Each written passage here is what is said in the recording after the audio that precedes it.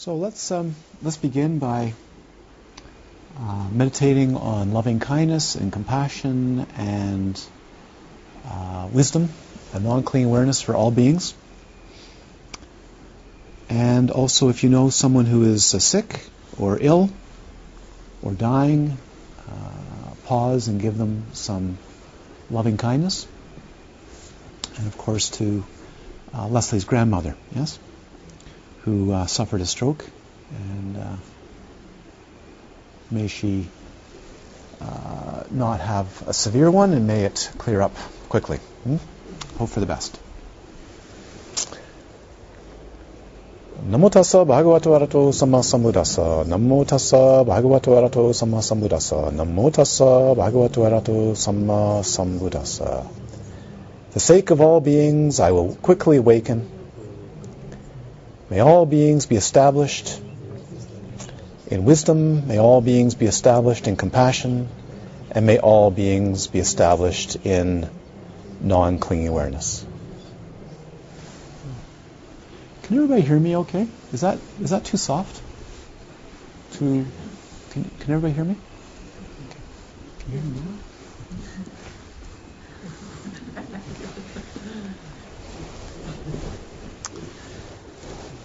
I would like to, this evening, return to the theme of loving kindness. I do something funny every once in a while. I look at beings when I start a retreat, and I go, oh yeah, you know all that, and I just kind of assume it, this sort of thing. But then I realize, when I settle in for a day or so, no, not necessarily. So, what happens especially in our culture, is we have buzzwords today. You know that? Buzzwords? We use words like vipassana and insight and love and loving kindness and wisdom and meditation. I'd like to ban all those words. And the reason is they get marketed. They get marketed by Dharma groups. They get marketed by teachers. They get marketed by students. And the actual meaning of the word no longer has any punch, no longer has any oomph to it. And many people, when they use the word, actually don't know what it means. I find this all over the place. They have not a clue. They've never studied it, but it's used. Buzzword, insight. I had insight.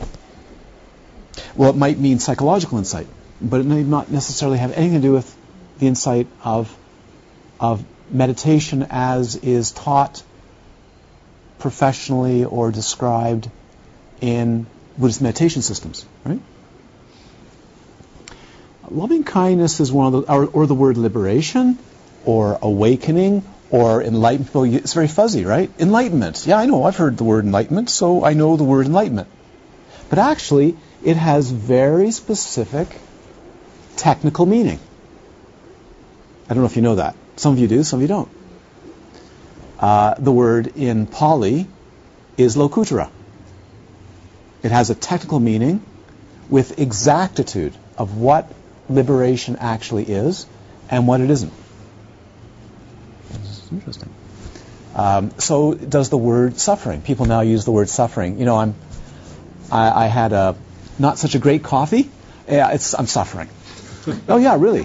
And throwing the word suffering around without having any idea that actually it's a very specific technical word called dukkha. Yeah? And now this pervades our culture with all kinds of words where the words for something get turned into something else. Do you know what I'm talking about? I don't need to describe it, but I hope you do know how all pervasive it is. You can take anything today and call it anything else. And if you market it well enough, you now have a whole population believe it within 1, 2, 3, 4 years. Completely. I hope you know this. This is pervasive in our society. So the use of words as having specific meanings gets very fuzzy. And one of the worst is loving kindness. I hear the word loving kindness, loving kindness, loving kindness. So when I teach loving kindness sometimes, or just introduce it, I go, oh, people know what that means. But then I go, They may have read a book, or they may think they know what it is from another tradition or something, but actually it's got technical meaning, and I go, oh, maybe I should actually talk about what I mean and the practice of it. So I thought I'd bring that to you tonight. Now I'm finished. No, that doesn't make any sense, does it?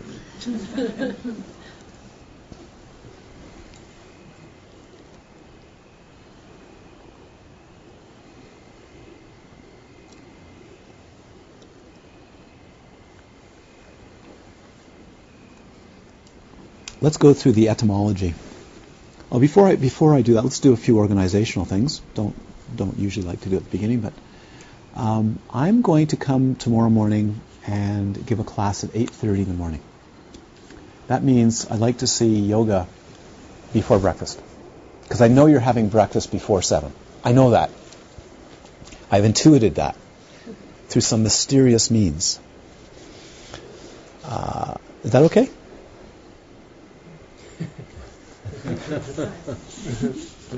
It's kind of like the friendly dictator.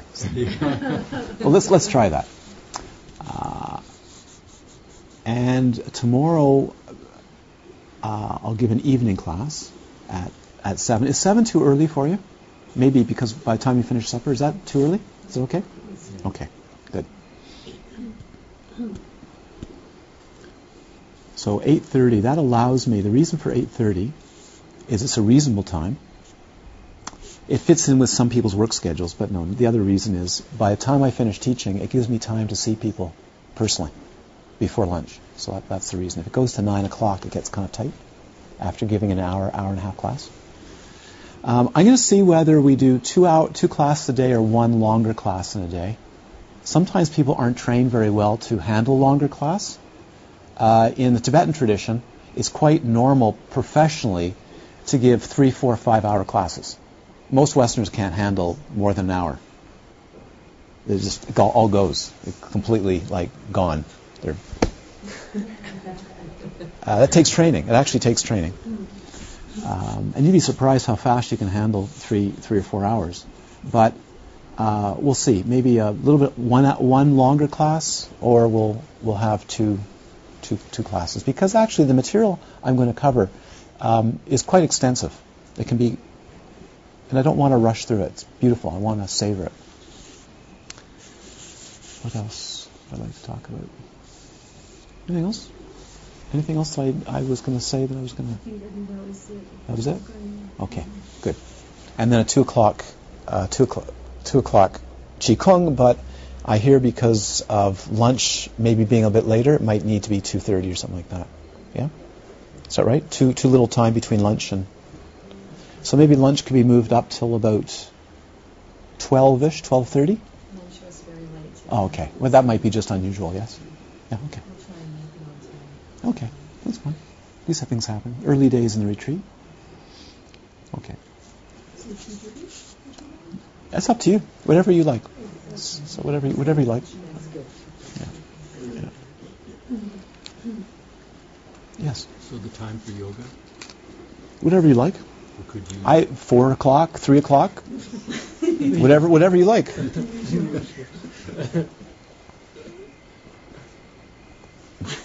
No, as long as you have enough time, you can decide after. You can discuss it, but as long as you have time after that to have breakfast, and then it's not so tight before class.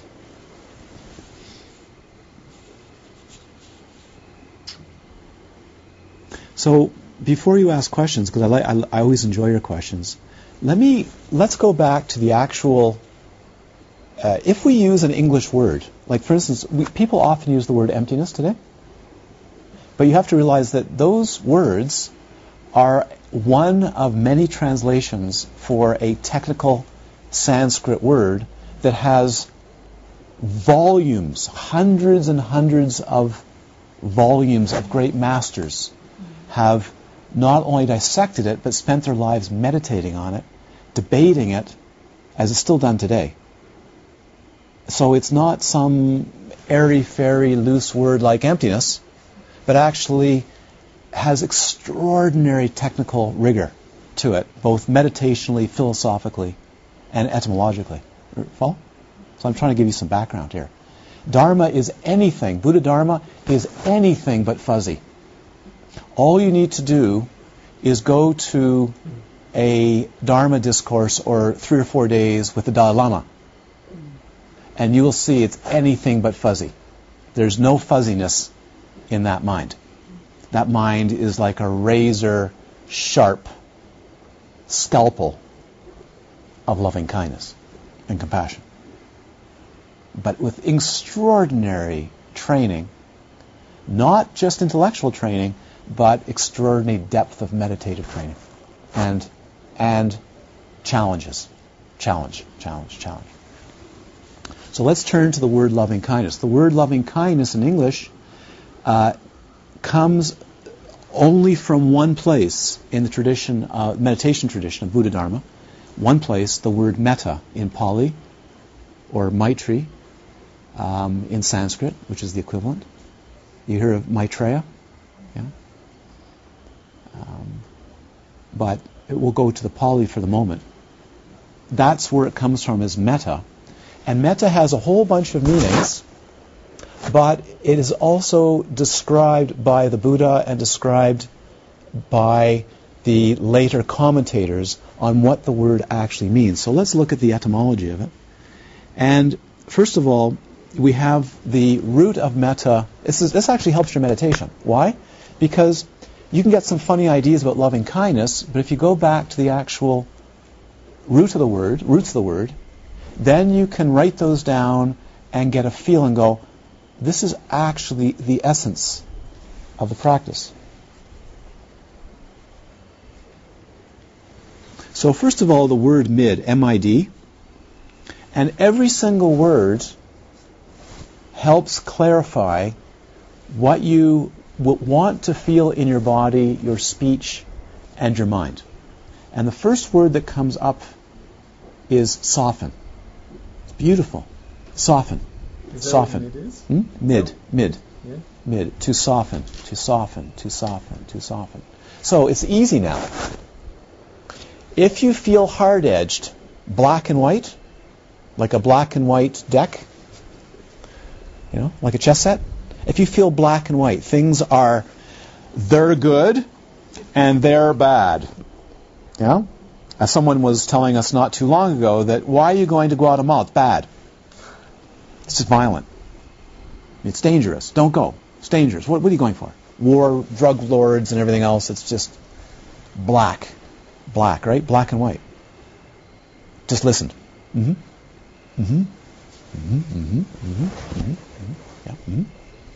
Yeah. Or that country is a good country. Oh, I got a good one. In Germany? You want to hear a real good one in Germany? Canadians love nature. They're really into nature, Canadians. This is a myth within Germany. Yeah, you say, you talk to a German. Yeah. They love nature. They embrace nature. Yes, Canada has the worst ecological record for any so-called first world country in the world. It actively promotes ecological damage and interfering with things like the Kyoto Accord and so on. We're famous for that. But we love nature. And you can just imagine all these folks in Canada traipsing around, singing songs, I love nature. And they're all, dressed in... just because you're... I couldn't help that. But do you know we were staying at the NH Hotel just in the first one? No, the NH Hotel just near Frankfurt Airport. Oh, Morfelden. Yeah, Morfelden is very close to your parents' home. Is that something? Probably 5 kilometers, 3 kilometers, maybe. Well, that hotel is about 10 kilometers down Highway 5. Yes. I don't know. Something like that. Yeah. So it's very close. Okay, I always thought so. Yeah, very close. Very close. Favorite hotel near the Frankfurt Airport. Getting to know it very well. Back and forth. Okay, so that's one. So if you feel that there is a hardening edge in the body, the speech, and the mind, you know you're losing it, right? You're moving away from loving kindness. It's so beautiful about these words. And you can, of course, it's lovely, you can give a whole discourse just on these words because they come from the feel of it. Okay? Then we have to love. But you see, you have to say, do we mean affectionate love, intimate love, the Western idea of love, or as it was used specifically for the meditation 2,500 years ago and has been used as a meditation form? No. It means to love, but we're going to have to find out what the word love means in the context of this meditation. You see? And that's dangerous because when you use the word loving kindness, you shouldn't. Really shouldn't. The word loving kindness was a translation from the 19th century and really shouldn't be used. The word properly should be kindness, not loving kindness. I'm just saying, classic. It just shouldn't be done. Everybody uses it. Why? It's too hard to go against the grain. Like the improper use of the word Sangha. It's improperly used today. It means any group of Dharma students. No, it's wrong. It's incorrect. But it's being used. So I fought against this. I launched a campaign. I've definitely lost. It's been marketed now in such a way that anybody getting together, we're a Sangha. Even I hear that see yoga Sanghas. Next we're going to see corporate Sanghas. Oh, really. I'm waiting for Rinpoche perfume to come out, or Tulku perfume. Really, I'm serious. Or a line of ointments. The Tulku line of ointments, or whatever it is, or Lama pillows, or what? Yeah, really, I'm serious. Lama coffee, yeah. A Moho coffee. That's actually one of my teachers' cafes for the monasteries called A Moho Cafe. So anything goes today, but love is fine as long as you start to discuss or consider what you mean by love, because our cultural view of love may have nothing to do with this meditation. Did you see? This is why I'm speaking tonight, because I thought, I introduced a meditation for you to do, but maybe not everybody's actually heard these teachings. It's possible. Don't know. And then we have another root of metta, M-E-T-T-A. We have a root, which is myth, M-I-T-H. Myth. These are all Indo-European roots. Some of these words go back 4,000 or 5,000 years, by the way, which we as Westerners have roots in that, so they come down to us, like mid and myth. To unite. To unite. If there's no feeling of being united inside and outside, there's no loving kindness. None. There isn't. It's good, eh? It's kind of easy. What do we mean by united? You know what I mean by united. It's an airline song. It's a feeling that you actually feel whole. You feel together. Many beings, when you ask them how do you feel, well, they have a head and no body. Especially if they're working on the computer or even talking sometimes, they lose their body. They lose a feeling of togetherness in their being. They can feel their hands, but they can't feel their feet. They can feel their arms, but they can't feel their legs. They feel their stomach gurgling, but actually it's not connected to the rest of their being. Or if you say, very good example. Here's a good example. A couple of years ago, I did a short workshop in Auckland, in this big studio. It's lovely. And for a number of hours, doing some energy movement, Feldenkrais-like practices together with this group of people. And every once in a while, when we stop in a natural break, I say to people, how do you feel? Let's stand up or sit. How do you actually physically, mentally feel? Go around the room. It was lovely, people going, and you could see it, just really good. This is lovely. And then one person, I looked at them and went, how are you doing? And they looked radiant, absolutely radiant. And so they looked radiant, and they hadn't said a word at all. So, how are you doing? They said, not very well. So the body and the physiology and the oral feel, if you wish, it just looks great. But out of their mouth comes, I don't feel good at all. Doesn't compute. It just doesn't add up. I said, why? I don't feel comfortable at all. Did you enjoy it? Yeah. Well, what is it? My bladder. I got to go to the toilet.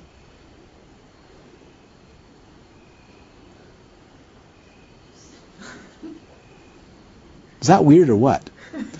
My bladder is uncomfortable. I have to go to the toilet. So the entire being, which is radiant, everybody could see it. Some people are going, what? Just look around.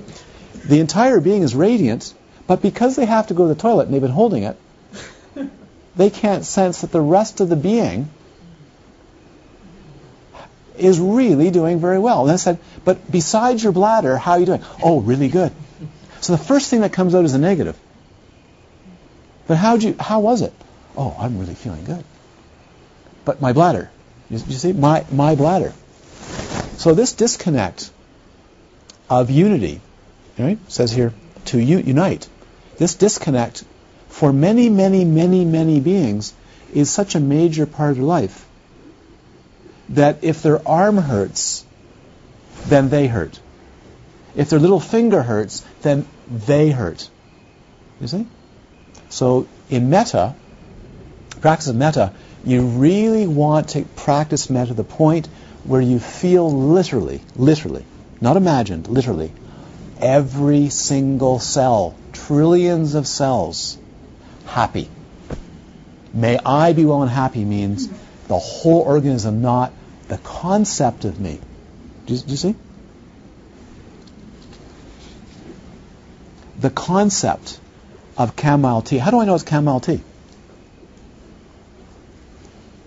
Watch, I can tell you. No, I don't do that. The first thing I do is I look at the label.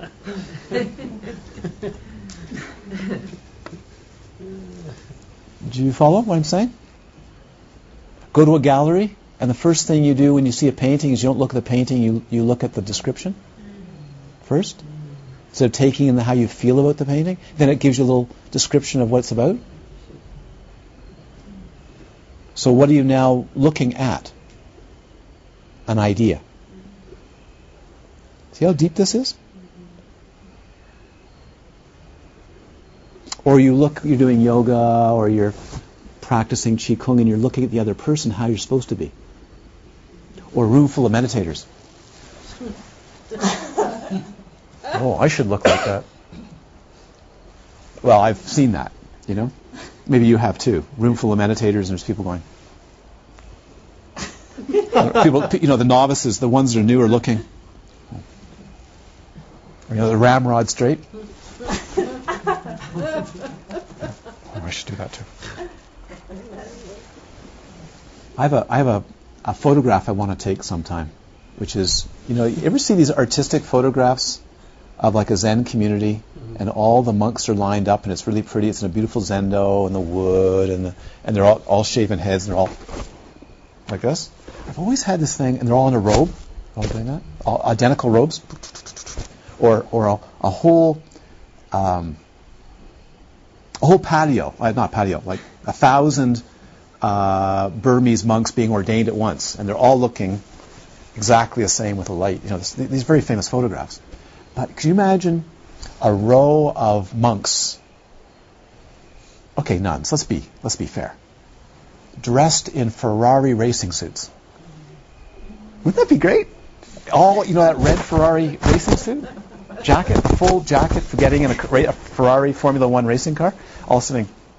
Wouldn't that be great? Okay, just. It might be Canadian humor or something, weird humor, but. It's from being in India. It's from being in India, yeah. That just takes a short time to translate. Okay. So did you get the idea? So not only internally united, But do you feel comfortable, united in the space that you're in or with the beings that you're in? Or are you hard-edged with the being? Are you too soft with the being and it's mush? Mushy? Hello, how are you? I'll get to that. This affectionate, phony, loving kindness. Hi, how are you? I'm good, you're good. No, you're not. You're just lying, right? But this kind of overdone, overblown affection, or I'm practicing loving kindness, are you? I've seen that. Certain countries over in Europe. Just in one recently. Where the statement comes out of the word loving kindness, but you cringe. It's like, ay, ay, ay. Or the word insight. You go, oh, insight without loving kindness. Can you imagine insight without the word? The word comes out. I'm practicing insight. And you go, I don't want to be in the same room. I'm serious. Serious. It's got a hard, edgy feel about it that has nothing to do with insight. Huh? Here's another word. Pair. To pair up. To pair up. Yeah? Are you pairing with the beings, or are you separated from the being? Do you consider yourself a couplet, a pairing, or practicing loving kindness, but a gulf, a separation? I'm practicing loving kindness. The voice of Mr. Smith. I'm practicing loving kindness with humans. You know, from The Matrix? Yeah. Mr. Smith from The Matrix? Just wait, I have to get the Mr. Smith voice up. I like human beings, but they're viruses. Okay. Pair, couple, a couple. These are words, a couple. Do you, or is it uncoupled? Not talking about a relationship couple, but when you're with somebody, or with an animal, or a flower, or a painting, or walking, are you coupled or discoupled? Decoupled. That's a proper English word, right? Decoupled. A lot of people will tell you, if you talk to them, I feel decoupled. I don't feel I'm walking on the ground. How many people, when they pick up a cup, actually feel the cup? Very few. Many people don't feel it touching their lips or liquid going down. They're having a concept of drinking the cup while they're talking and on a cell phone. That's normal now, right?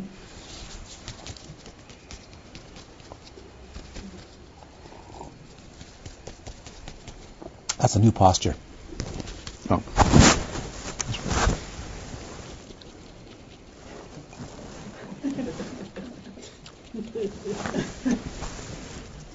Yeah, that's decoupled. Yeah? Decoupled. You've seen this. Have you not seen this at a restaurant? 4 people, 5 people sitting down in a restaurant, having a Thai, or Chinese or whatever, or Italian, and everyone's great. Oh, it makes for wonderful conversation. Okay, decoupled. Don't be decoupled. Here's another one for myth. Meet as a friend. Meet as a friend. Are you genuinely friendly, or are you pulling a number? That's the most important thing. And this is where your radar needs to go up. Remember I talked about the bowl of poison? Think of it as a bowl of views. Views. A bowl, instead of just poison, think of a bowl as a bowl of views that are views that you have used so much, not even you, the culture has used so much, that when you now meet a being and are interacting with a human, a non-human, right? Whatever it is, the view in the cup is actually what's being seen and not the other being. Make sense? Yeah. That's where you're actually splashing from, drinking from. Not the other being, but the view. We were in a cafe the other day, and A couple walked in and walked out. They came in, they looked around, walked out. They came back in, and the owner of the cafe said, you should go down to the cafe, quite nicely, go there. And as soon as they walked by, I said, Israelis. Like that, right? Israelis. Just, you see? So how is he actually experiencing them? How do they feel? What are they being met with? They're being met with a view in a bowl, not by the being. You follow? Who they are. Are you able to couple or pair or unite with a being freshly as they are at that moment? At that moment. Not by what they were a year ago or 2 years ago. You see? Or what you know about their culture. What you think you know. Do you follow? Oh my God. They're from the west coast of Africa. I met a person who rode off the entire west coast of Africa because they got mugged. All of West Africa is bad to this being. Why? They got mugged. Do you see? Okay. So is it possible to meet a being or situation or work of art as genuine friendliness, or is there a invisible view spread across the canvas and you can't even see it? And if someone points it out, what happens? Pride comes up, defensiveness comes up, and anger comes up because the view is the ego. Did you follow? That's how deep it is. That's why you practice loving kindness. Loving kindness is not just, hi, I'm happy. Loving kindness is profound. That's why it's called the basis of all meditation. You simply cannot practice or enter into insight meditation or Vipassana Mahamudra, Dzogchen, without a basis of loving kindness. Forget it. Channels are so blocked up, you'll practice and say, I'm doing insight meditation. Or I did an insight retreat. So what? That's different than actually dwelling in the practice. Very different. Here's some beautiful words. I can't read the writing. Alternate. Isn't that cool? To alternate. Go back and forth. Are you going back and forth in the discourse? Are you, for instance, when you're talking to someone, are you reading the body language? Have you ever met people like that? You're talking. There's no actual reading of the body language at all. You may as well not be there in the conversation whatsoever.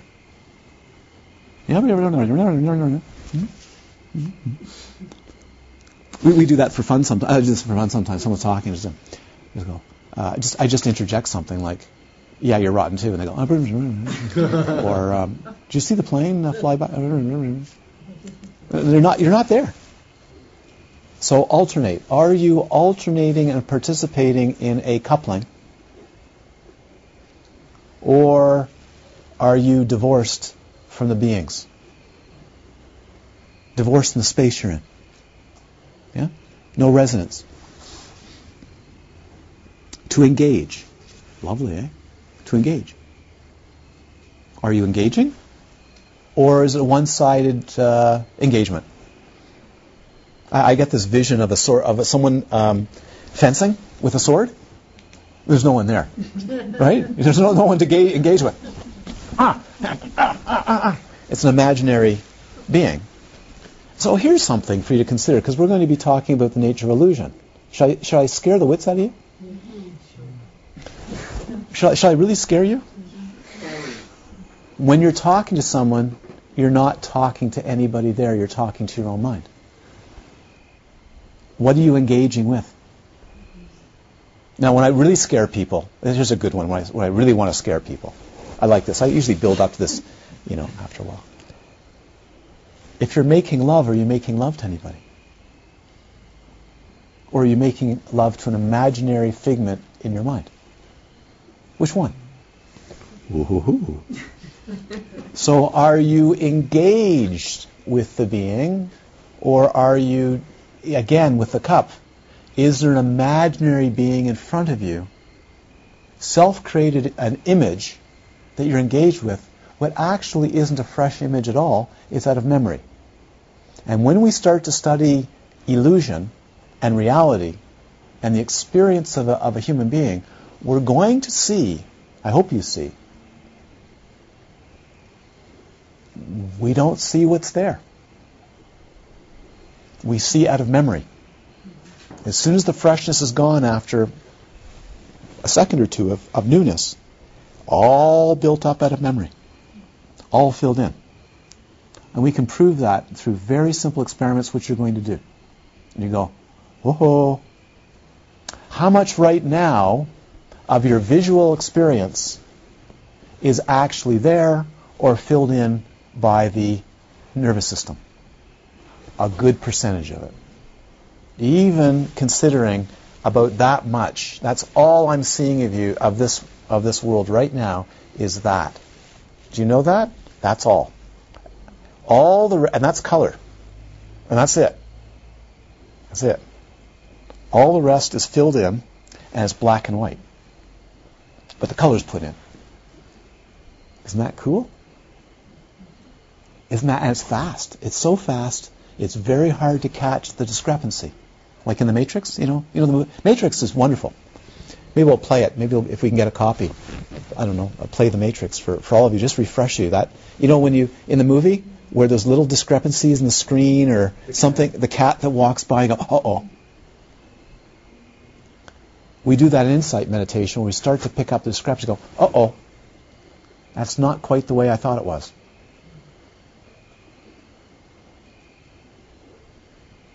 We'll get into that. Okay? So, what do you engage with? A fantasy? Engaging and talking to yourself the entire time? Have you had people do that with you? They're engaged in a conversation, and you know they're actually talking to themselves the entire time? They're not even there? Whoa. How about in class? How many people in a class, a Dharma discourse, are actually fantasizing, going in and out of fantasy, and they don't hear 50, 60, 70%, 80% of the entire class? Because they're actually gone in fantasy. Isn't that extraordinary? Wow. Where are they? So are they actually engaged? No. And I love this other meaning for myth. Dashed together. Isn't that cool? Loving kindness means dashed together. Dashed. Like in a wave dashing against the shore. And when I say the word dash, for this being, what comes up is, are you in contact? Or is it distant? Is it? Are you actually engaging, or is it standoff? It's okay as long as I'm safe. As long as it's all safe. Is it?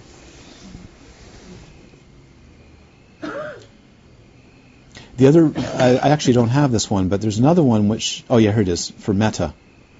I'll come to that.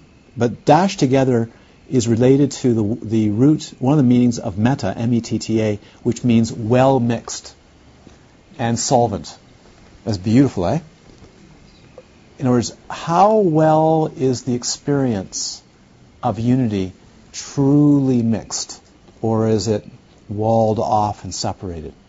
And the other word that comes up from the ancient Sanskrit and Pali, this is 2,500 years ago, is the word solvent. Okay? So for instance, you put in honey, sweet.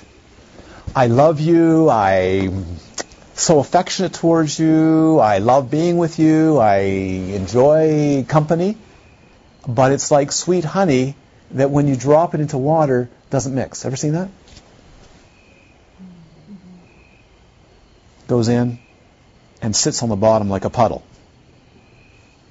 But it's sweet. It's all sweet. But there's no mixing. It takes heat to mix it up. You see? So are you a solvent? Do you allow beings, ideas, things, places, entities into your being, into your physical being, into your nervous system? Or is it highly walled off? And that's a very good, I would say, psychoanalytic description of neuroses, and maybe even a scale of neuroses, is the degree to which no mixing happens. But you can have conceptual mixing, but not real mixing. Right? Conceptual mixing, like artificial mixing? Oh, yes. I love traveling. But I like, when I travel, I take photographs. You know, remember she used to talk about the snap it hairy types? You know, they arrive in a Jeep and they get to the Great Pyramid in Egypt, right? And they jump out of the pyramid, they jump out of the Jeep, or in the Jeep, and they go, look at this. And they're looking at the pictures, and they never, this happens all over the world. Billions, I suspect. No, I don't think it's any exaggeration. Billions of photographs per year, digital photographs per year, where there's actually no contact with the object. It's simply a photograph taken out of a bus, a taxi, a car, stepping out. Oh, look at the giraffe. And they've got it. Of course, there was the scene that I saw personally, where you've got a number of vehicles around some lions and their cubs, and cubs. This is in Zimbabwe. And the guides always tell you, you stay in the vehicle, you don't get out of the vehicle. They get just close enough not to threaten too much the female. And here, lo and behold, a person climbs out of their Jeep with a camera and starts walking towards the lioness to get a close-up photograph. And we're going, and the guide's going, trying not to make the lioness excited, which is, get back in the... This wasn't our Jeep. Get back in the Jeep. Get back. And they have rifles, of course. But get back in the Jeep. This person's, no, let me get closer. Like they're in a zoo or...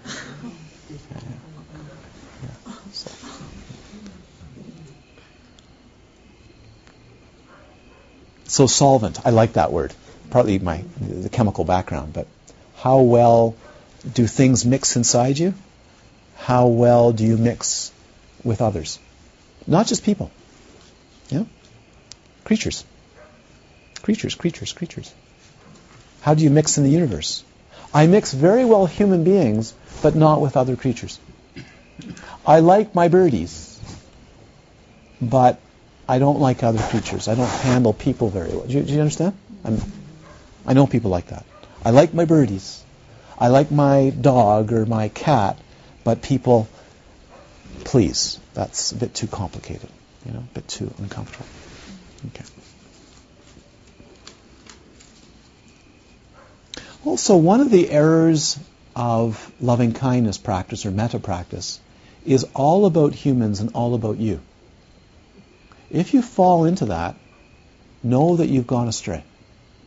Maybe for a beginning, but when you've gone astray is it's about you being in a state of loving kindness. Or it's all about humans, but you've forgotten that 99.99999% of the entire planet is not human. And 95 to 97, 98% of you is non-human. Did you hear that?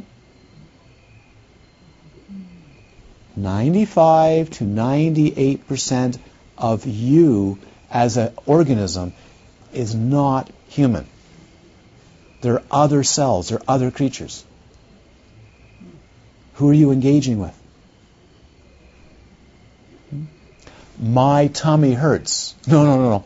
The tummy is about 5 trillion cells of other creatures with a lining of human cells. Okay? Whose tummy are we talking about? Your tummy? No, not your tummy. These are other creatures, of which there is at least 800 different species and genera of protozoa, bacteria, and so on, living in an ecosystem, your belly? Not your belly. It's their ecosystem. Something, eh? Whose world? Human world? How many people is estimated now? Somewhere close to getting to between 6 and 7 billion, yes? In a spoonful of soil, there's at least 1 billion creatures. 1 billion, at least, of which we don't know most of what they are. Whose world? Whose world? So if loving kindness doesn't move and spread and mix beyond you, know you've gone deeply astray in the practice of loving kindness, which really should be called metta, mixing, friendliness, unity. Yeah, it's profound meditation. I hope I'm going to maybe blow your mind off of what is called loving. I'm doing loving kindness practice. Loving kindness practice, when opened up, becomes everything that needs to be done. It's called the meditation on emptiness and compassion.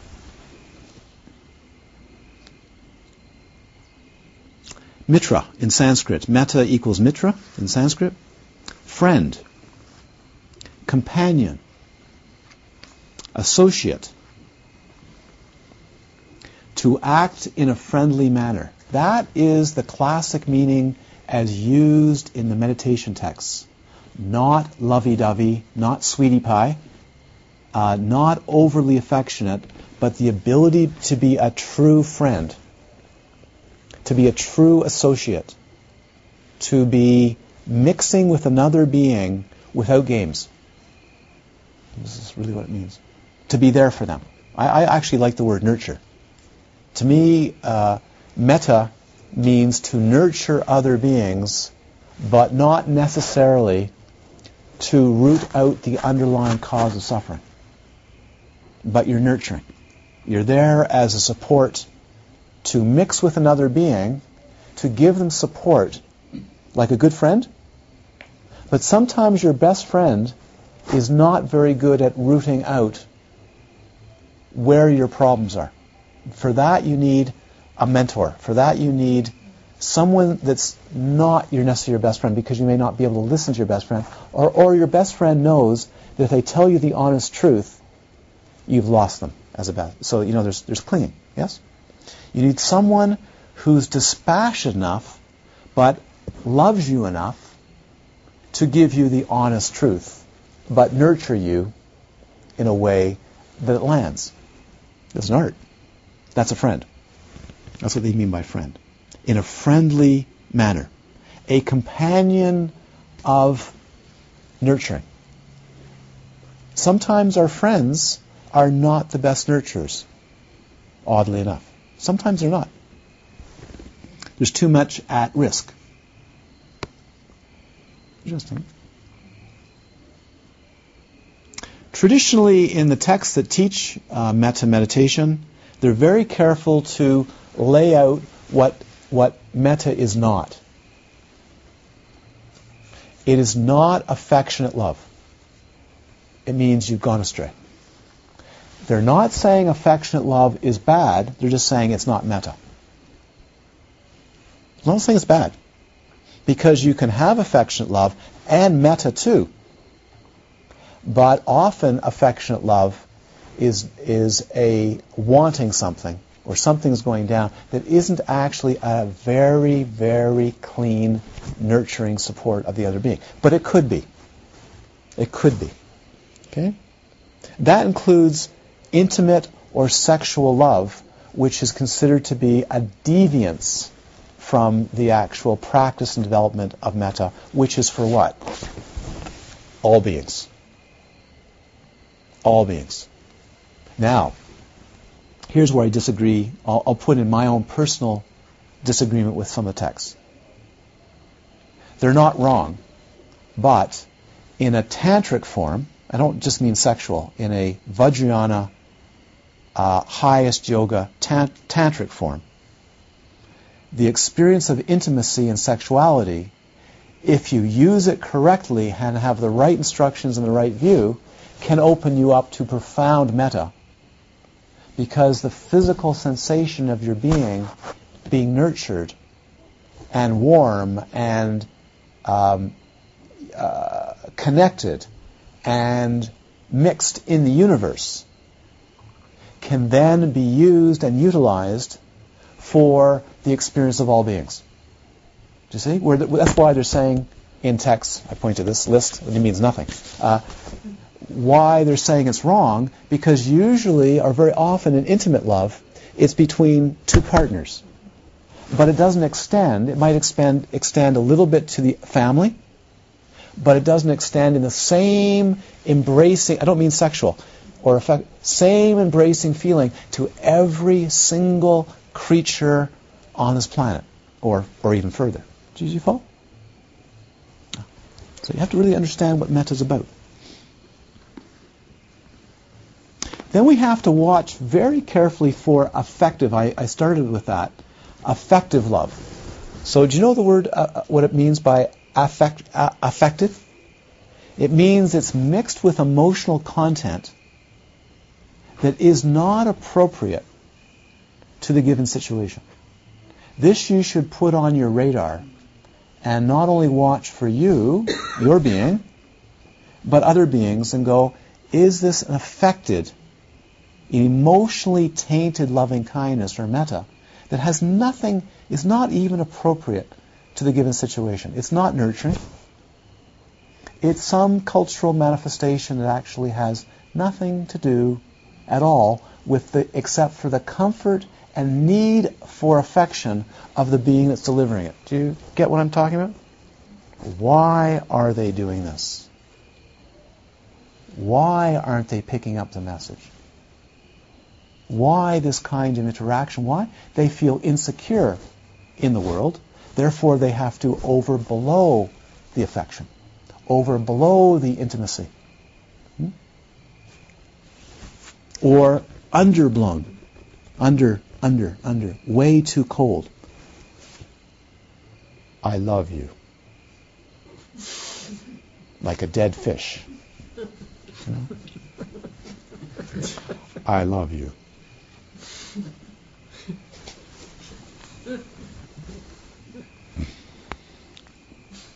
It's funny, I'm not even watching Far Side or You're so original in you say.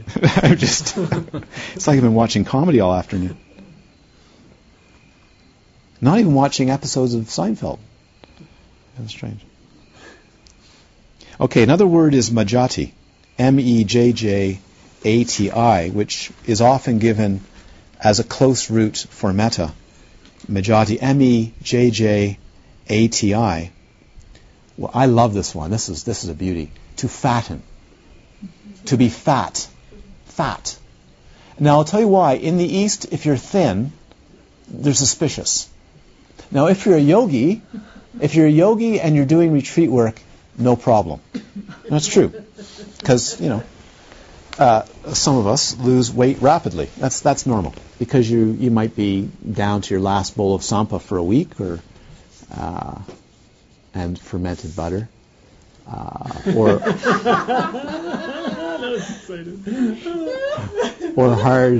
really hard cheese. But no, in the West you might be down.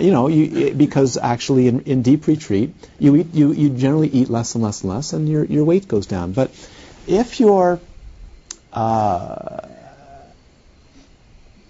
in a normal, so-called normal life situation, and you're very, very thin, in the Eastern view, there's something wrong. Why?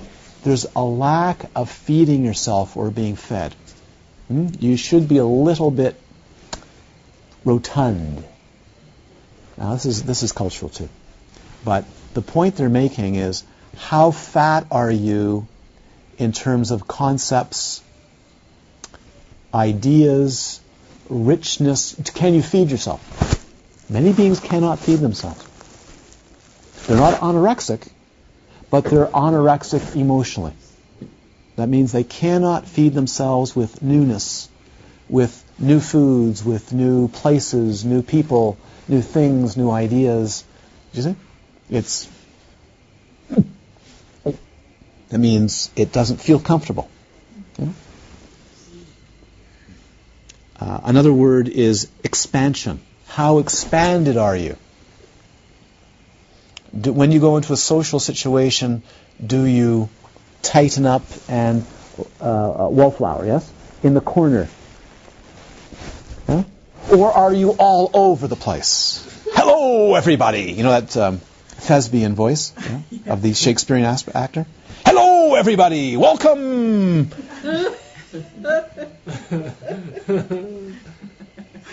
Hello, Laurel! How are you today? Just fine.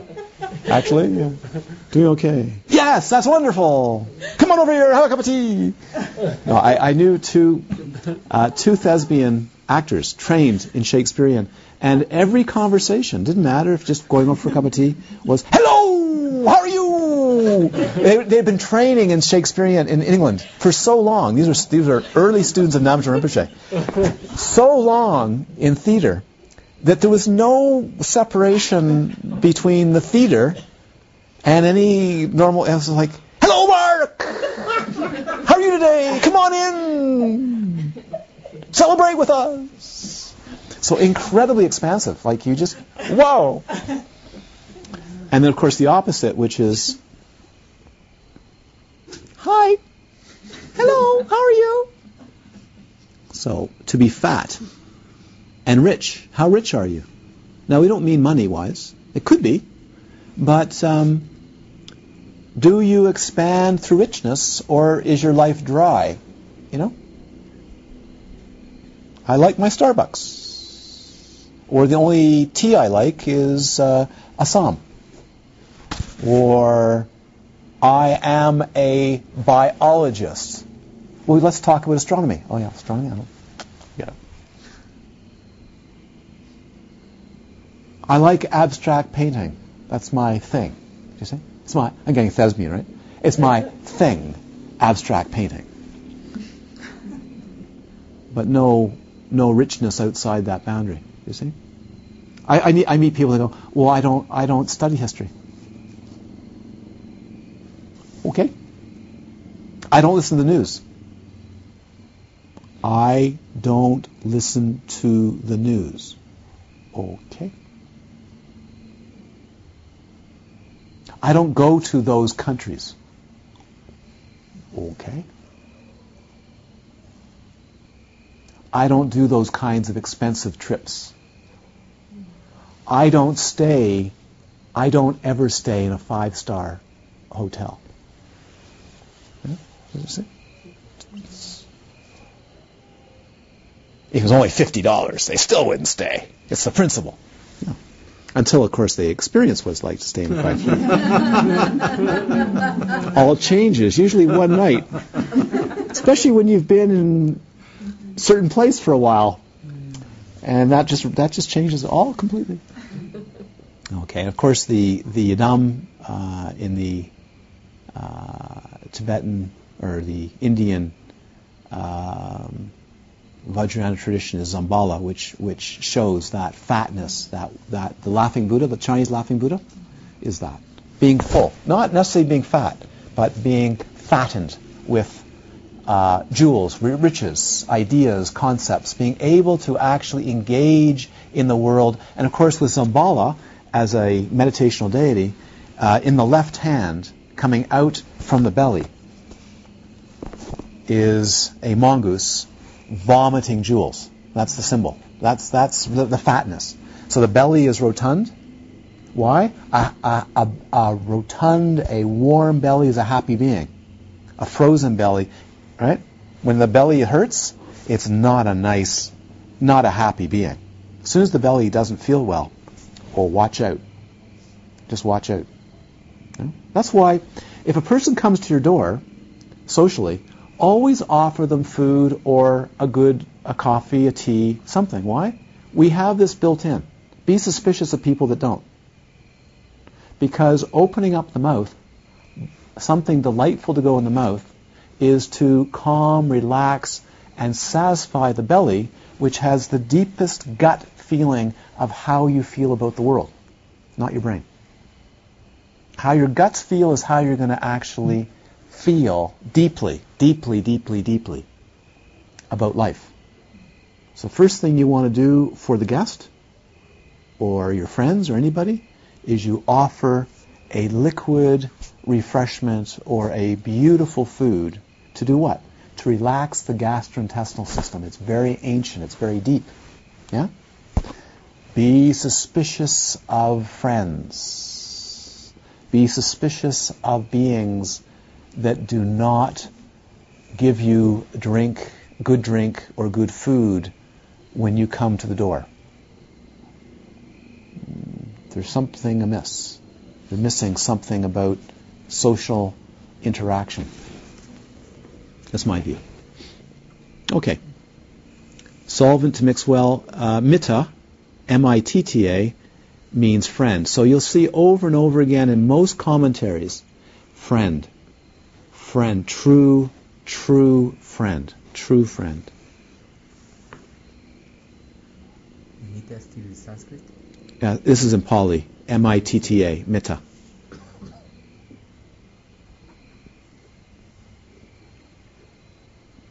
Now, metta as a practice of meditation, as classically taught, is still conjoined with attachment of some type. Because it's a Brahma-vihara, which means an abode of the gods, even though it's relatively pretty free, it still will be tinged with some degree of attachment of subject-object clinging. At the high level, no. But that's not particularly always classic Buddha Dharma. As taught by Namjin Rinpoche, yes. For instance, some of you may have the book or the tapes of Suchness by Namjin Rinpoche, maybe. But in that teaching, I don't, but I was there for it, so I remember very clearly. Actually, I sent a copy. But in that teaching that he gave on Suchness, on totality, it's amazing how many times he would return to the teaching of loving kindness all through it. Teaching loving kindness in a teaching of totality over and over and over and over again, because in many ways Namjin Rinpoche considered loving kindness not just as a Brahma-vihara, as a practice to be in a godlike state of practice, but as a true state, in a Christian sense, of deliverance. In a Christian sense, of great deliverance, of great liberation. So that's how I often use it.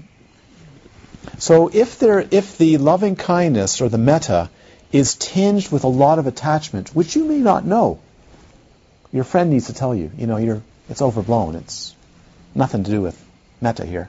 You're in a strange state, or tinged. Then it's not metta. But you could be practicing metta, which is good. But you have to have your radar open for yourself and go, does it really feel pure? So when we talk about Brahma Vihara, it's not just the abodes of the gods. The word Brahma is being used as purity abode, a very pure abode of the mind, the speech, the body, resting in a state where it's nurturing, it's supporting, but without the overblown affectionate quality that's not needed in that state. But maybe for your partner, maybe for your children, yes? May be completely appropriate for certain individuals at certain times is an affection that being needs. Correct? But not necessarily will it be a pure form of loving kindness.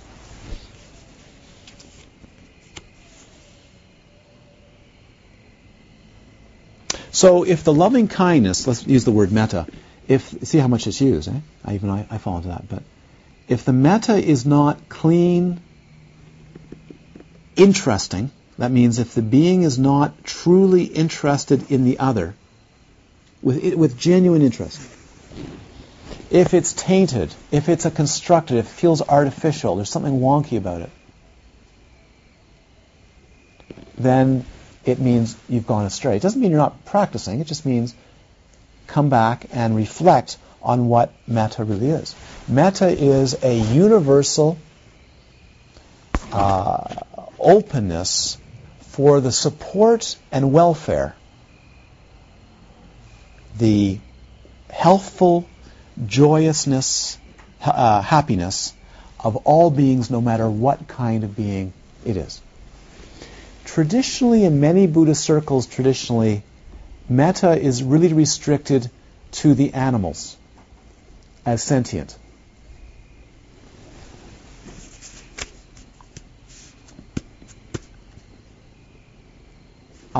So I'll teach you what it is classically, which is it's restricted to animals and creatures called sentient that think or can feel. But as a practicing biologist, I give it to you classically, but as a practicing biologist, I'm just putting in my view, also now the view of the 17th Karmapa, as I've heard directly, not from him, but from someone who was recently at a talk he gave. It's not correct. All life forms are intelligent. Bacteria are social. They're highly intelligent, and we'd be dead without them, like that. If they weren't intelligent, and if they weren't up to all kinds of interesting things, human beings would be dead with a snap of the finger. Okay. We are bacteria. If you want to know really who you are, ever wonder who you are? Just say the word bacteria, and if you really want to go even deeper, just say the word virus. Virus. Yeah. Viruses are the largest number of living, some biologists say non-living, it's switching over to living now. It used to be non-living for the last 100 years, now, or actually 90 years. Now it's switching over to living, kind of, in biology. They are the largest known entities of living, semi-living creatures known on the planet by far. Next come bacteria and archaebacteria, by far. So if you ever want to know, if you want to go up and say, hello there, James, you just say, hello, bacteria. hello, virus. So that episode, that scene in The Matrix, where Mr. Smith is going, they're viruses. He's absolutely correct. Except where it comes to we will eradicate, because he's a robot. He's a projection of the Matrix. You know that voice? Ever seen that, Mr. Smith? When he goes, yeah, they're viruses. With his sunglasses, very, they're viruses. So he's actually correct. By numbers, in terms of viruses and bacteria, that's really what the human being is, and some protozoa, and some nematode worms. I had my thesis advisor, Charles Laughlin at Carleton University, would often say in lectures, if we, just for fun, if we took away all the skin and we took away the body, you'd have a visual entity of nematode worms called a human. You would just see a body of nematode worms standing there. Okay. I don't do this just for fun. I mean, it's fun to watch your reaction, but I'm actually introducing you. I'm actually introducing you to a modern worldview which is simply not caught up to what is taught in schools or even in universities. And many medical professionals I talk to have not caught up to the last 10, 15 years of modern medical biological research, which is now mainstream. Some people say, if you talk about the interconnectivity of all life on the planet, they think it's a Buddhist thing. No, it's mainstream. It's mainstream science. It's so funny to hear that. They go, oh yeah, well, it's airy-fairy New Age stuff. No, actually, it's absolutely mainstream science. There is no separation at all.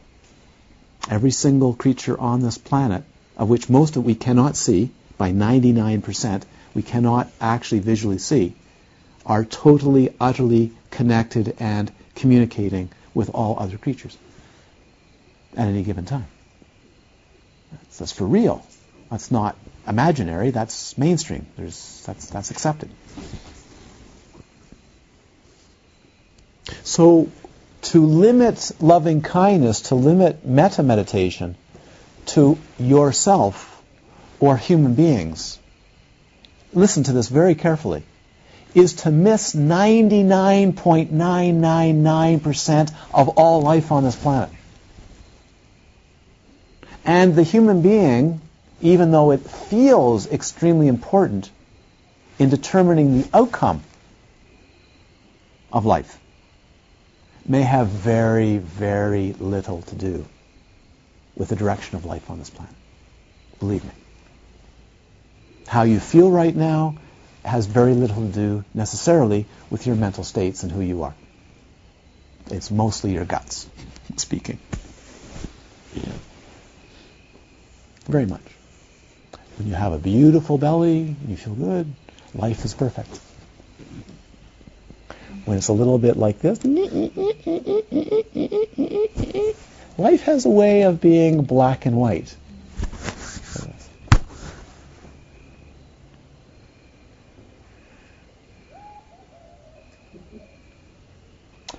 So watch the speech.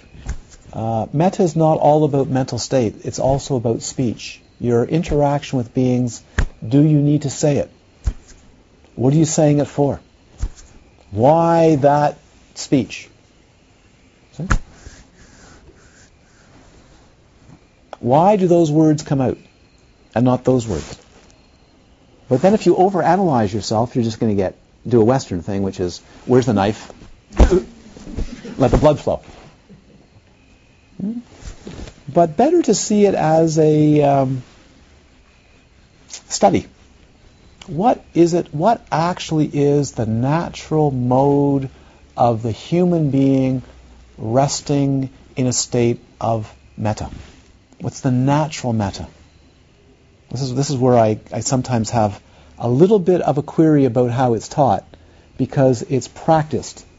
I much prefer to go to a Mahamudra Dzogchen perspective as I teach it of loving kindness, which is, what's the natural mode? Can you find and feel the natural mode of loving kindness in spontaneous play of the mind that doesn't require you to pre-think it? Do you see? Then you really know it's on. Why? You're not playing games. You don't need to think about, shall I be loving or not? You just act out of spontaneity. But to do that, you're going to have confidence in your mental states. Right? Purification of the mental states so that the actions are actually clean, open, supportive, and compassionate. That's why we train.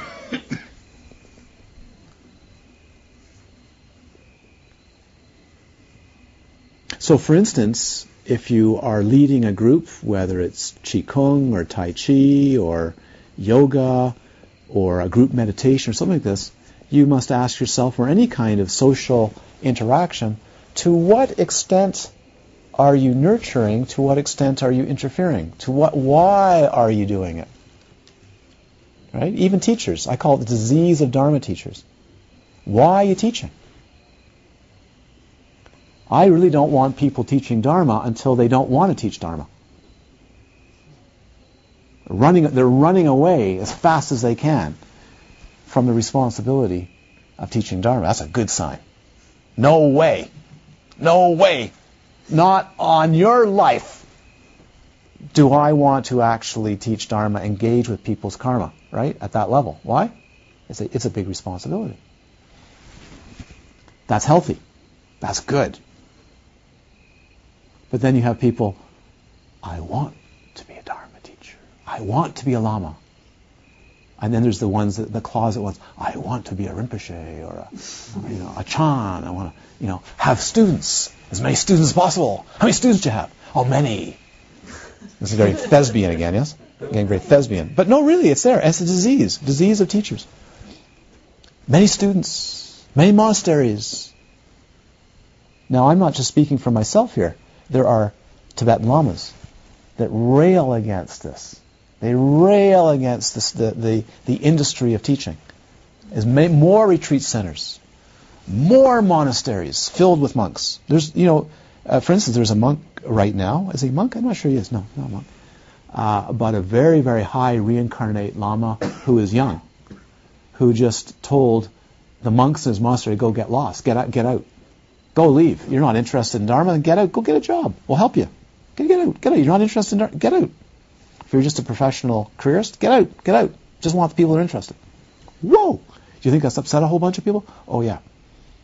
He's young. He's questioning everything. Going, what are they doing here? What are we doing? Even recently canceled a Wangkor. He's going to give a Wangkor. Canceled. He says, what do you want? What do you need it for? Interesting. It's good. I like this. Not because he's necessarily doing right or wrong, but he's in a state of profound question. And how it's going to shake out, I'm pleased. It's good. So, question what you're doing. Are you actually doing it? Is the body, the speech, and the mind activity for the other, or is it for you? Profound. This is an easy way of practicing metta and entering into compassion. Am I genuinely doing this out of the generosity of the support and care and nurturing of other beings, or is it because I get off on it, I get something out of it? Do you see? It must be the other way. Yes, you enjoy it, but it's because it's genuinely for the support, the nurturing, and development of others. And so there's an ancient tradition in Dharma which says this. This is how I was trained. If you're not requested to teach, you shut up and you practice and you study. If the request is not a good request, you say no, politely. If it's not a good request, it's not well supported, no Dharma. This is how I was drummed into me by Namgyal Rinpoche as classic Theravadan, old style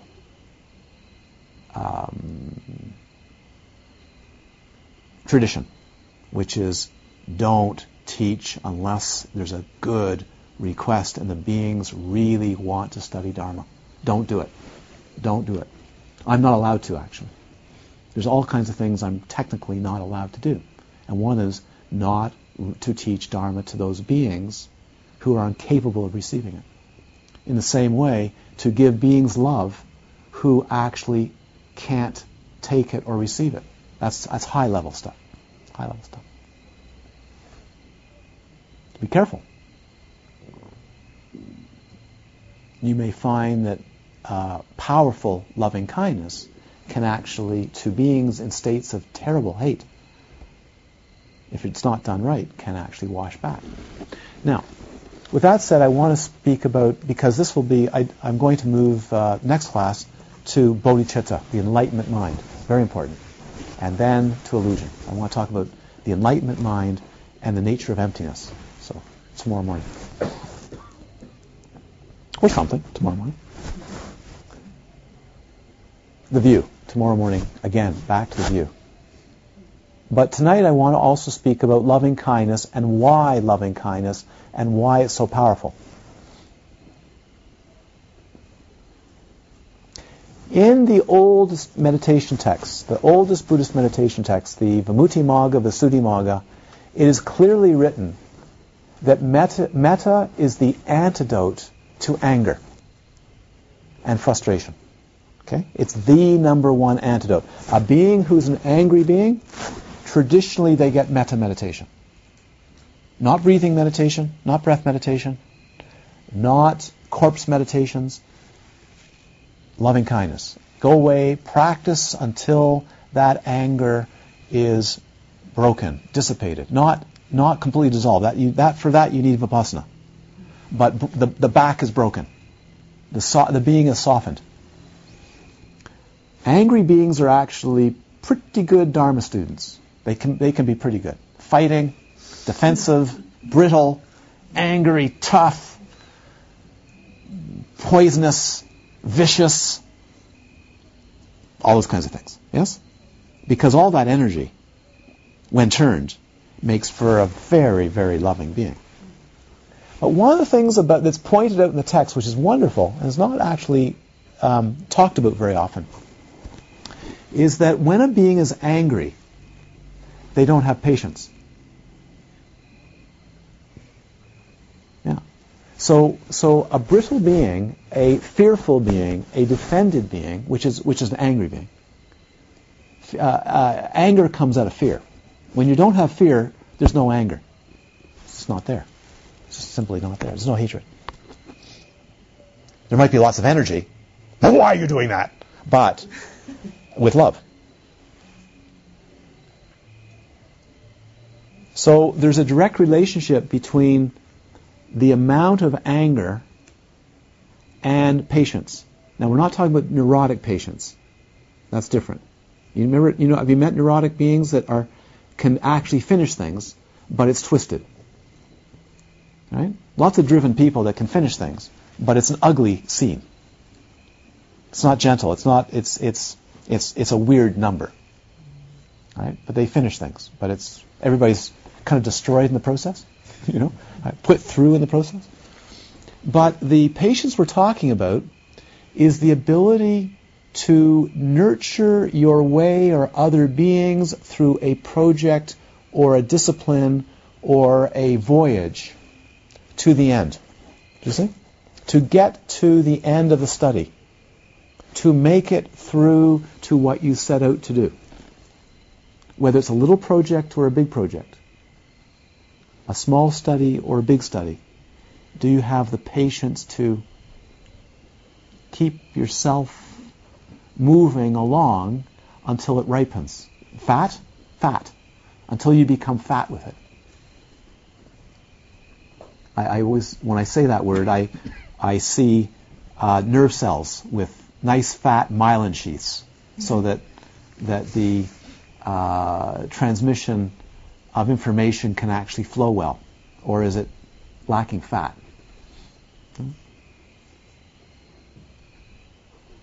So patience and metta meditation are taught together, and if you don't have the patience, the walking the path or treading the path or running on the path or sitting on the path of liberation simply won't unfold. It will not happen, because most of the things that you do just fall apart. In this case, you start out to do something and it busts up. It doesn't make it. The energy goes out. Why? Because there's underlying frustration, anger to go the journey. Or the frustration, anger destroys the journey, destroys the product. As they say in American marketing, I was part of a team until I quit with some American marketers in the Arctic, because I was working on a project, and anyways, the team that won was from the United States. And product, artists as products. We'll get more product out. Going to turn out more product. We're talking about caribou. Product. Caribou meat. Animals, product. Don't forget that. It's like thespian. Product. It's like talking about musicians. They're products, products. They counted artwork and craft as product.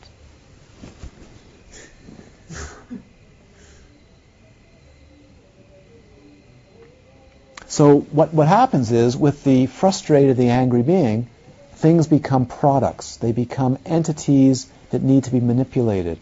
Or the goal is the most important thing, but not the journey. Okay? So do you enjoy the journey?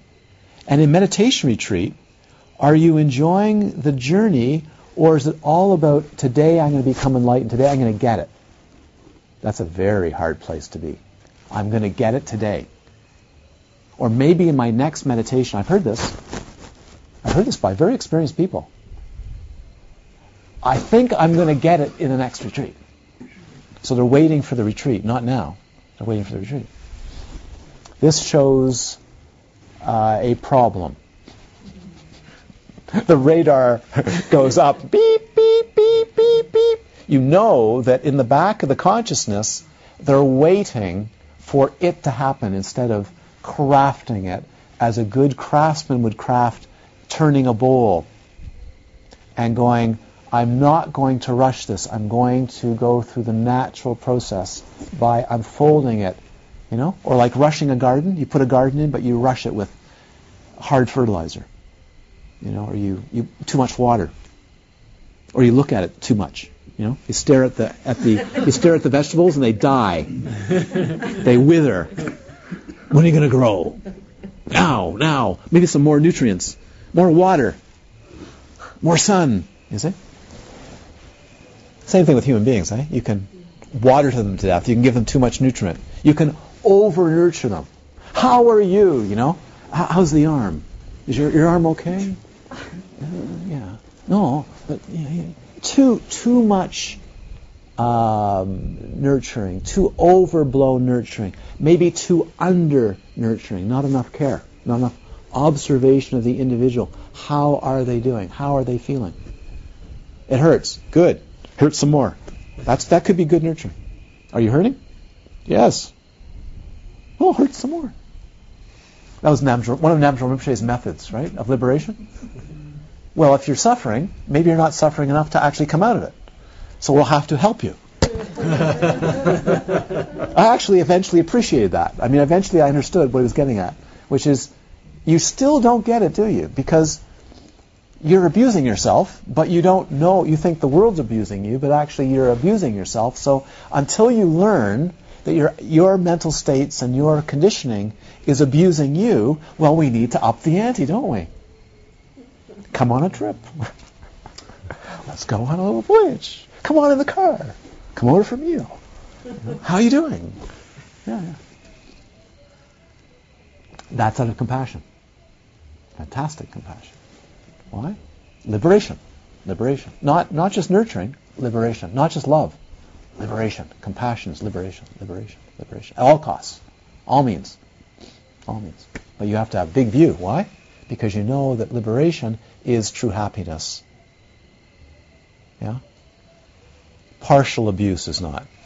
Self-immolation of conflicting emotions and wonky views about the universe is not a nice place to be. But for the gray beings, what did Wilhelm Reich call the mass of humanity? About 1941, before the First World War? The little gray men? Yeah, I think it was the little gray men. He was talking about, German society before the war, all falling into line. I think that was 1941. He wrote this book, all about blind members of society just following the political route. The gray men going, As Namdrol Rinpoche would often say, the gray is the worst. It's the worst place to be is gray. Not up, not down. At least if you're angry. Maybe you get angry at the Lama. What right do you have to say that? Oh, good. Now we're getting somewhere. But, Or, there's kind of three levels, Or, what do you mean? What do you mean I've got defiled mental states? What do you mean I don't see reality as it is? What do you mean that society has wonky ideas? What do you mean I'm really shaped by society? What do you mean that actually I'm mainly bacterial? Why? How could you insult me like that? Oh, okay, now we got something to work with. Anger. Energy. And then, of course, you have the ones, You just wait. It's like a student once, years ago, I was teaching an Abhidhamma course, and they loved it. They came up one day and said, "Oh, this teaching is so good. You're such a good teacher. And I love your teaching style." I said, "Just wait about another week. You'll turn, I guarantee it." Why? I could feel the being was actually an angry being. But this overblown affection, this, I really, so affectionate. I'm going, just wait about another week until your psyche goes like this and goes, "I hate your guts." It was about, I think it was 2 weeks. I was off by about a week. Said something, "I hate you." Why do you say that? So does that give you a better feel about what loving kindness is? A lot of people they use the word, but they don't realize how vast the meditation is and how rich and profound and what the pitfalls are. The pitfalls are many, many, many pitfalls. So, profound. I think, as far as I know, it used to be in ancient days, maybe even still today in some parts of the East, go to the teacher, loving kindness, come back in a year. Just come back when you give me the signs when you come back. The signs are actually listed in the text. One of the great signs of loving kindness is you die without any concern, without remorse. Able to die in comfort. Able to die... Oh, actually, the technical word is, the phrase is, able to die with no bewilderment. The practice of loving kindness means the mind is clear at death and there's no confusion. It's not bewildered. It's not angry that one's dying. Not, you're patient to die. You're prepared to die. It's important. Any questions? I knew this would be a short class. Oh my goodness. Any questions on that? How to practice? Last night I gave you the earliest form of practice that can be found in the Pali texts. As I feel good, so too shall all beings feel good. That's the earliest form. That's how the Buddha first taught loving kindness. You feel good all over, not just in the heart. He didn't talk about the heart at all. As I feel completely happy and well, may all beings, without exception, feel that way in all the directions. They didn't talk about 10 directions. They didn't even talk about cardinal directions. And then all of a sudden it's 4 directions. Why? Because people need to practice. So 4 directions, and then 8 directions, the cardinal points, and then the above and below.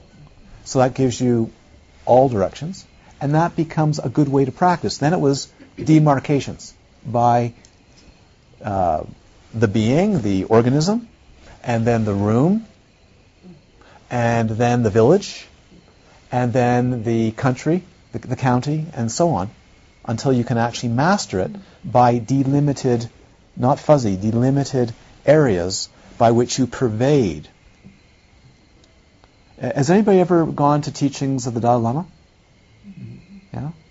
There's a being that can pervade an area of, for me anyways, about 60 kilometers, 60 cubic kilometers of profound loving kindness. Sometimes I'll go to a teaching and say, why are you here? This is somebody, a stranger. Because I can tell they're not understanding a word. Even they don't even have the earphones on, so they're not hearing anything, except Tibetan. Right? I said, why? Just to feel that.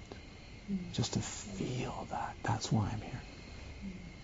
Those are beings that have mastered loving kindness to such a degree that people simply want to be within a square kilometer nearby that sensation.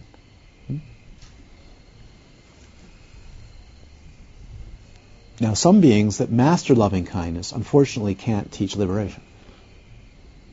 That's known. So they have perfected loving kindness, perfected metta in a grand sense. Beings just want to be near that energy, but actually can't effectively teach liberation. So be careful.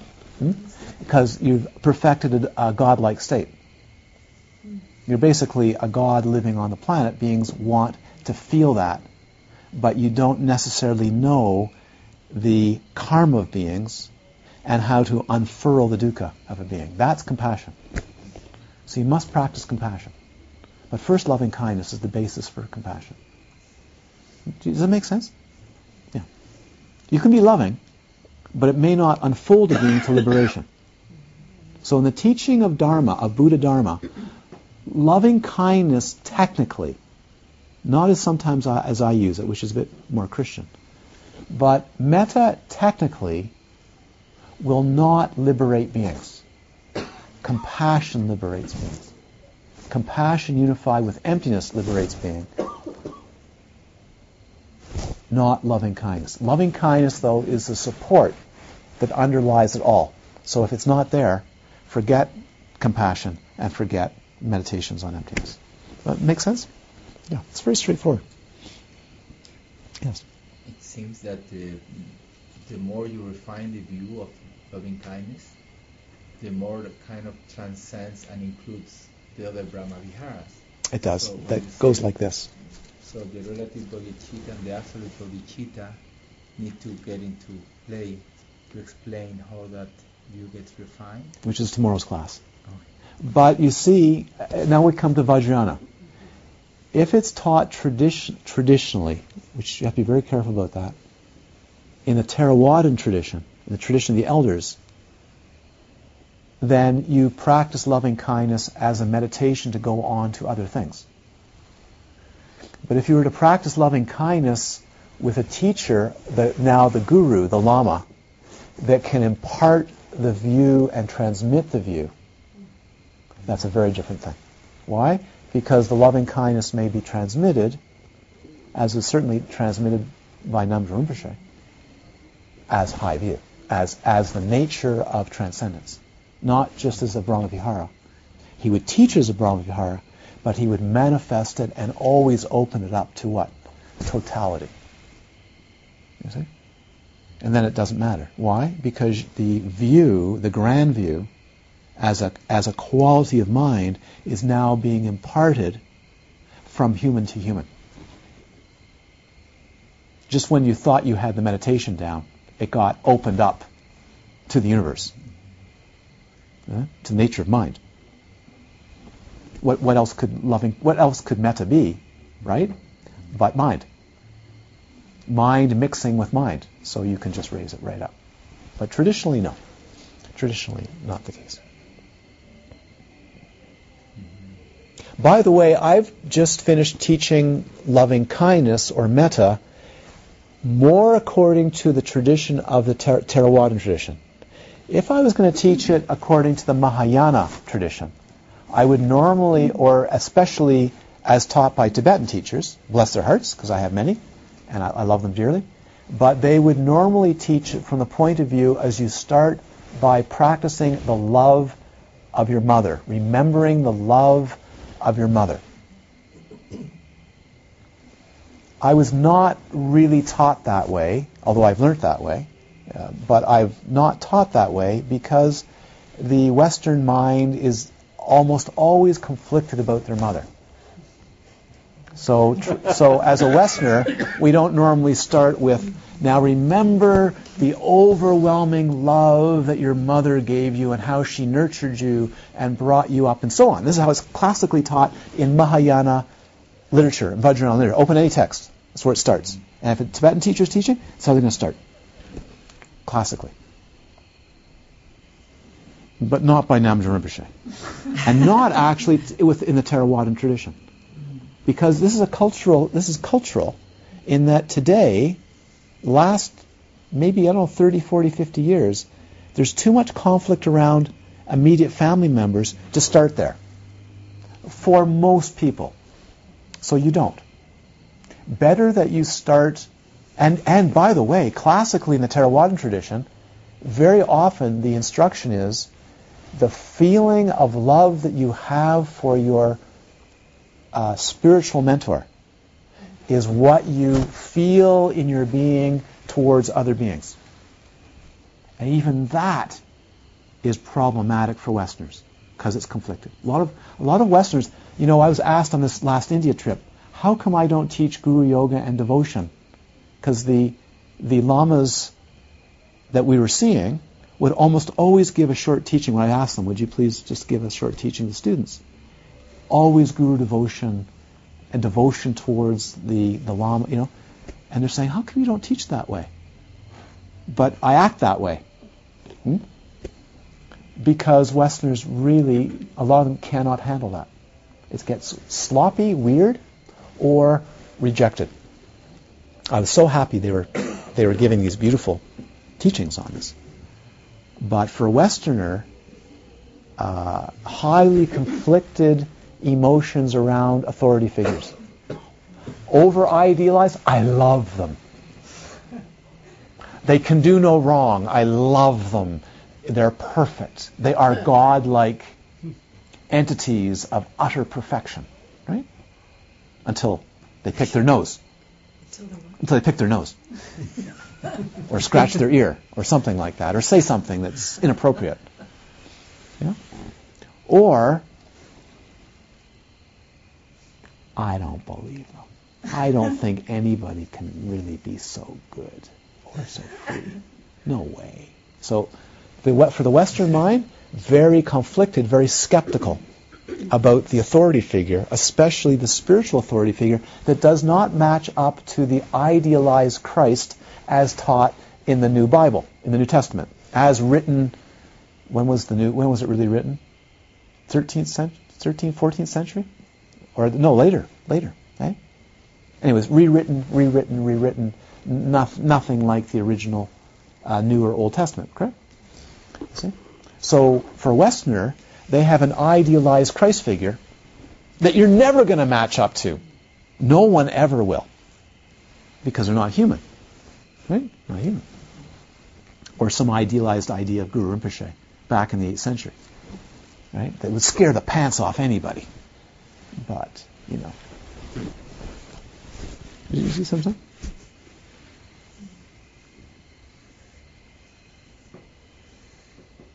So why do I teach metta meditation this way? Because in the Mahayana way, I feel it's not the easiest for Westerners to go that route.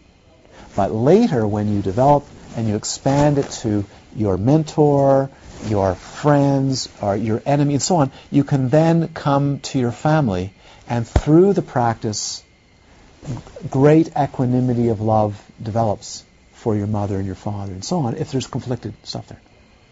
I happen to absolutely love my mother. My father's passed away, but absolutely love my mother. I enjoy spending time. I don't have nothing. I don't know where that came from, but absolutely. And my father, it's great.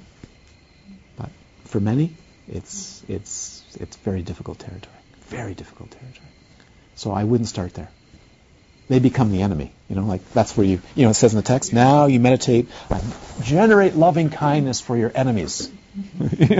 Put in the Western, your mother and father and your brothers and sisters, there's a ring around it.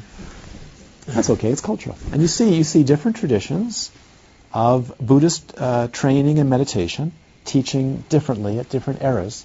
Why? Because the culture changes and the views change and so on. And get different qualities. Some Tibetan teachers who talk to me cannot understand some of the reasons why. Some of the Western stuff, they just don't get it because they're not from that culture. Why? Why are they like this? How come they don't get that? Okay. Any questions about practice? What would be the Vajrayana teaching of loving kindness? Oh, it's taught from the Mahayana view. Yeah. So all the texts of Vajrayana, texts of foundation practices, even it's that way. Start with your mother. Mm-hmm. The love, the profound love, the nurturing of your mother, and all beings throughout time and space have been your mothers through rebirth.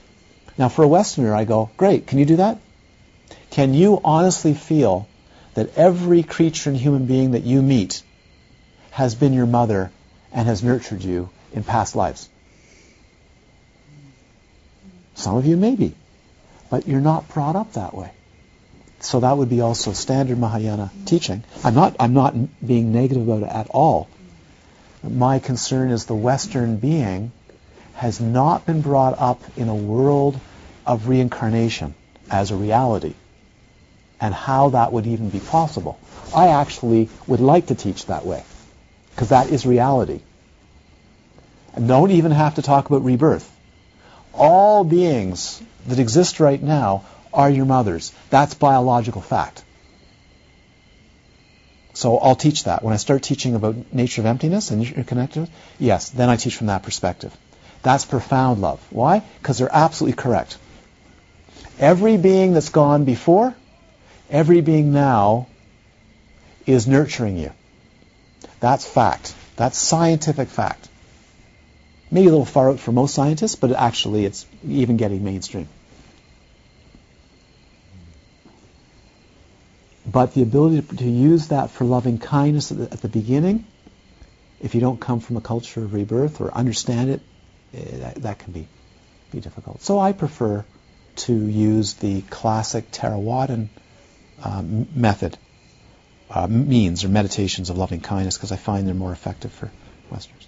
And would that also be the devotion to the deity, like when you're manifesting that? Now that becomes Vajrayana, where the assumption is that there is enough loving kindness there for that unity, mixing with the Idam, which is the guru, mind, to happen without interference. But for a lot of Westerners, when they go and they practice deity yoga or Idam yoga too early, or guru yoga, then they can't mix. Why can't they mix? Because they have conflicted emotions with what they're mixing with. Whereas a being in the East, not all beings, it's changing now, would traditionally, no problem at all. No problem. No problem at all. They want to. Any others? I can see some sleepiness happening. I can see some tiredness, some wilting. No? Okay, so see you tomorrow morning for another mixing, where we solvent together. And thank you. I enjoyed sharing that with you. It's been a while since I've given that teaching. We also need to tomorrow talk about. And Jamie's reminded me of this, because sometimes I go for a while and don't teach it. I assume that you actually all have good foundation in the Four Noble Truths, especially the first 1, 2, and 3 is really important to go over. So, again, what is it that causes suffering, and how profoundly deep it is? We need to return to that, because then we can't really discuss the nature of emptiness until we do, the nature of compassion. Okay? By this powerful activity, and the word for powerful activity is punya in Pali, is punya kama, which means activity that has power, has merit. So by this meritorious activity, this powerful activity that we do together, which sets the mind in the right stream towards liberation, may it lead to the cessation of the cancers. Now, I usually say the suffering, but the actual technical word is asawa, which means the emotional floods, like literally, Panachal River coming through. I don't know, it's called the Panachal River? Yeah? That flood in beings, it overwhelms beings. Some beings daily, some beings every hour, some beings every minute, some beings every month, right? But can overwhelm beings with poison. It's also translated, because that's its root, as a cancer, a malignant cancer. So really, technically, is may by this powerful activity, may all beings be free of malignancy, malignant poison. That's literally what it means. So it's a powerful prayer, and it's considered to be the oldest prayer, contemplation, prayer, a way of ending a discourse, way of ending a meditation in the Buddhist tradition, period. It's the oldest. Idante punyakamang asawaki wahanghotu is the oldest. Interesting, eh? Supposedly. Idante punyakamang asawaki wahanghotu, idante punyakamang asawaki wahanghotu, idante punyakamang asawaki wahanghotu. May all beings be well and happy. That's metta. And I like to add, because it's Vajrayana, may all beings be established in a continuum, which is Tantra, continuum of freedom, of the nature of mind, the perfect union of wisdom and compassion, Vajradhara, the primordial state of complete realization. Good aspirations to have.